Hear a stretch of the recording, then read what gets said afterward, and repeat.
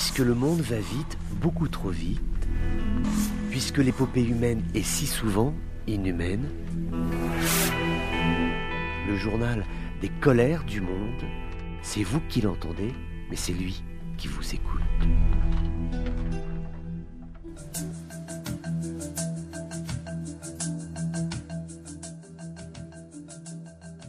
Bonjour à tous, bienvenue dans ces colères du monde. Toujours beaucoup de relations entre l'Algérie et la Russie avec l'ambassadeur de la Fédération russe à Alger, Igor Belaïev, qui se félicite d'avoir atteint, je cite, un niveau de partenariat stratégique approfondi. Ce sont ces mots entre Alger et Moscou. Beaucoup de relations, beaucoup de discussions, beaucoup de convergences actuellement. Il s'agit de préparer le sommet de la Ligue arabe qui se tiendra au mois de novembre, avec toujours cette diplomatie algérienne qui est dans une posture tout à fait identique à la diplomatie russe, qui va travailler au retour de la Syrie au sein de la Ligue arabe, bien que ce projet ne soit absolument pas certain, mais en tout cas c'est la tentative qui va être faite. Et donc il y a vraiment aujourd'hui, c'est un véritable resserrement, déjà qui est ancien puisque les relations entre les deux pays sont tout à fait historiques et très anciennes, mais là aujourd'hui il y a une vraie convergence, un vrai regain d'activité diplomatique pour dire et rappeler combien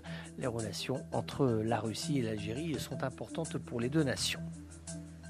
La Tunisie, avec cette inquiétude formulée par la Fédération internationale des journalistes, qui a publié un communiqué dénonçant le projet de nouvelle constitution, estimant que celle-ci va porter atteinte au respect des droits humains fondamentaux, y compris, je cite, la liberté d'expression et l'indépendance des médias. Cette promesse, estime la Fédération internationale des journalistes, n'est pas contenue dans ce projet de réforme constitutionnelle qui, selon toujours cette fédération, procédera bien au contraire à une concentration des pouvoirs. Toujours des mots, pas de gestes, pas d'actes, mais toujours aussi une inquiétude du côté du Premier ministre Dbeibeh à Tripoli. Fathi Bachagha, le Premier ministre qui a été désigné à Tobrouk, a réitéré son souhait de venir prendre ses fonctions au sein même de la capitale libyenne. Donc il a déjà essayé dans le passé, on se souvient qu'il avait été accueilli par des tirs, il y a eu des affrontements entre des milices pro et anti-Fathi Bachagha. En tout cas, celui-ci continue à formuler sa volonté de venir exercer ses fonctions, dit-il, à Tripoli, ce qui vraisemblablement posera de gros problèmes sécuritaires dans la capitale libyenne dans les prochains jours si Fathi Bachagha va jusqu'au bout de ce projet.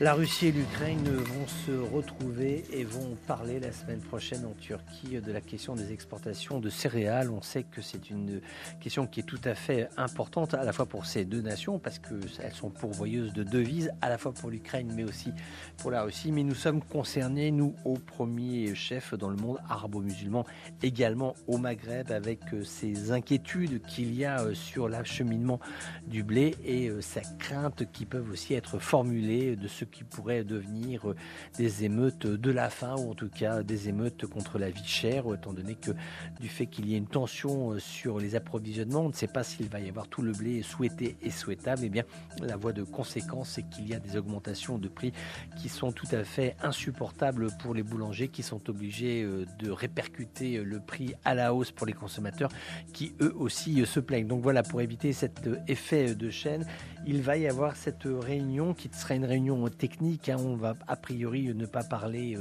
politique, géostratégie, armée, rapport de force, combat, rétrocession de territoire s'il y a, etc. C'est vraiment une réunion qui est consacrée à la question des livraisons de céréales qui sont absolument vitales. Et on peut aussi comprendre que pour la Russie que c'est important de ne pas donner l'image d'un pays qui est peu soucieux de ses pays alliés partenaires, des alliés partenaires de Moscou qui se plaignent auprès de Moscou disant que le conflit en Ukraine c'est une chose mais que l'approvisionnement des pays et des marchés du monde arabo-musulman et aussi africain d'ailleurs c'est autre chose et qu'il faut essayer de dissocier les deux le plus possible de telle façon à ce que des pays qui ne sont absolument pas concernés par ce dossier ukrainien n'aient pas à en subir les conséquences en termes d'approvisionnement en céréales. À chacun ses colères. À chacun ses colères. Colère, colère, colère, colère, colère. À chacun ses colères.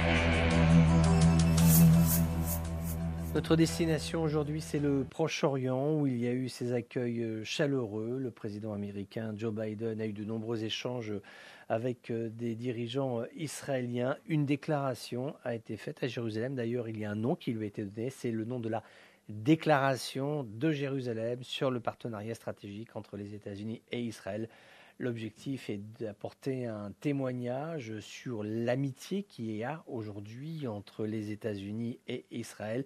Et aussi, l'objectif est d'apporter une position très claire et unie sur l'Iran et son programme nucléaire qui est perçu et lu comme étant une menace, une agression à travers l'ensemble de la région proche-orientale. Les Américains font le serment de ne jamais permettre à l'Iran de se doter de l'arme nucléaire, les États-Unis estimant que si besoin, le ressource à l'option militaire pourrait être envisagée, mais bien que cette option ne soit pas souhaitable. En tout cas, c'est un cas de figure qui a été formulé. Maintenant, le président Biden va se rendre en Arabie Saoudite. Ce sera là un rendez-vous tout à fait important. Biden va participer à un sommet du Conseil de coopération du Golfe plus 3, c'est-à-dire qu'il y a 3 autres nations qui vont être là, l'Égypte, la Jordanie et l'Irak. Ce sera tout à fait important. Il va y avoir beaucoup de dossiers qui vont être abordés. Bien évidemment, on va revenir sur l'Iran, on va revenir aussi sur les relations avec Israël, des informations qui n'ont pas été confirmées de sources officielles laissaient entendre qu'il y a des pays du Golfe qui songent actuellement à réouvrir le ciel aérien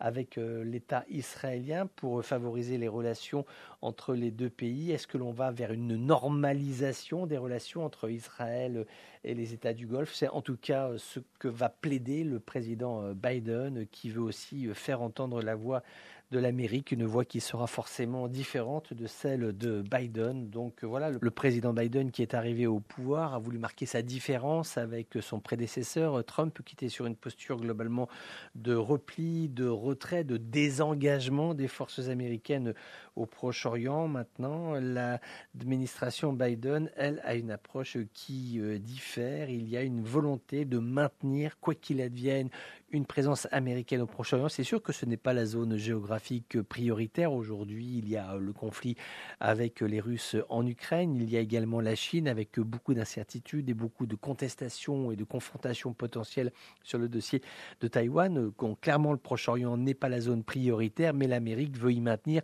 une diplomatie, une présence militaire, somme toute très allégé. Aujourd'hui, les forces américaines en Irak n'opèrent plus que dans le cadre du Conseil et de quelques opérations de la lutte antiterroriste, mais pas plus.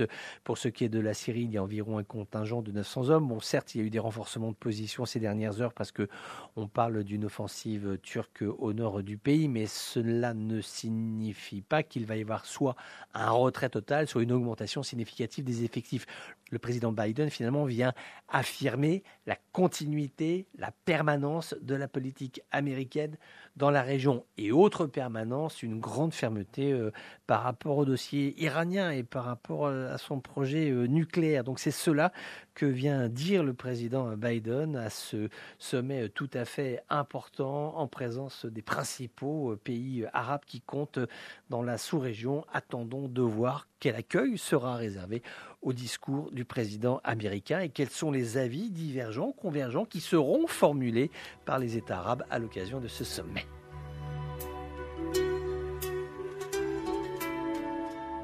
Voilà, c'était les colères du monde d'un jour comme les autres, mais qui n'étaient pas tout à fait comme les autres. On se retrouve bientôt pour d'autres colères du monde.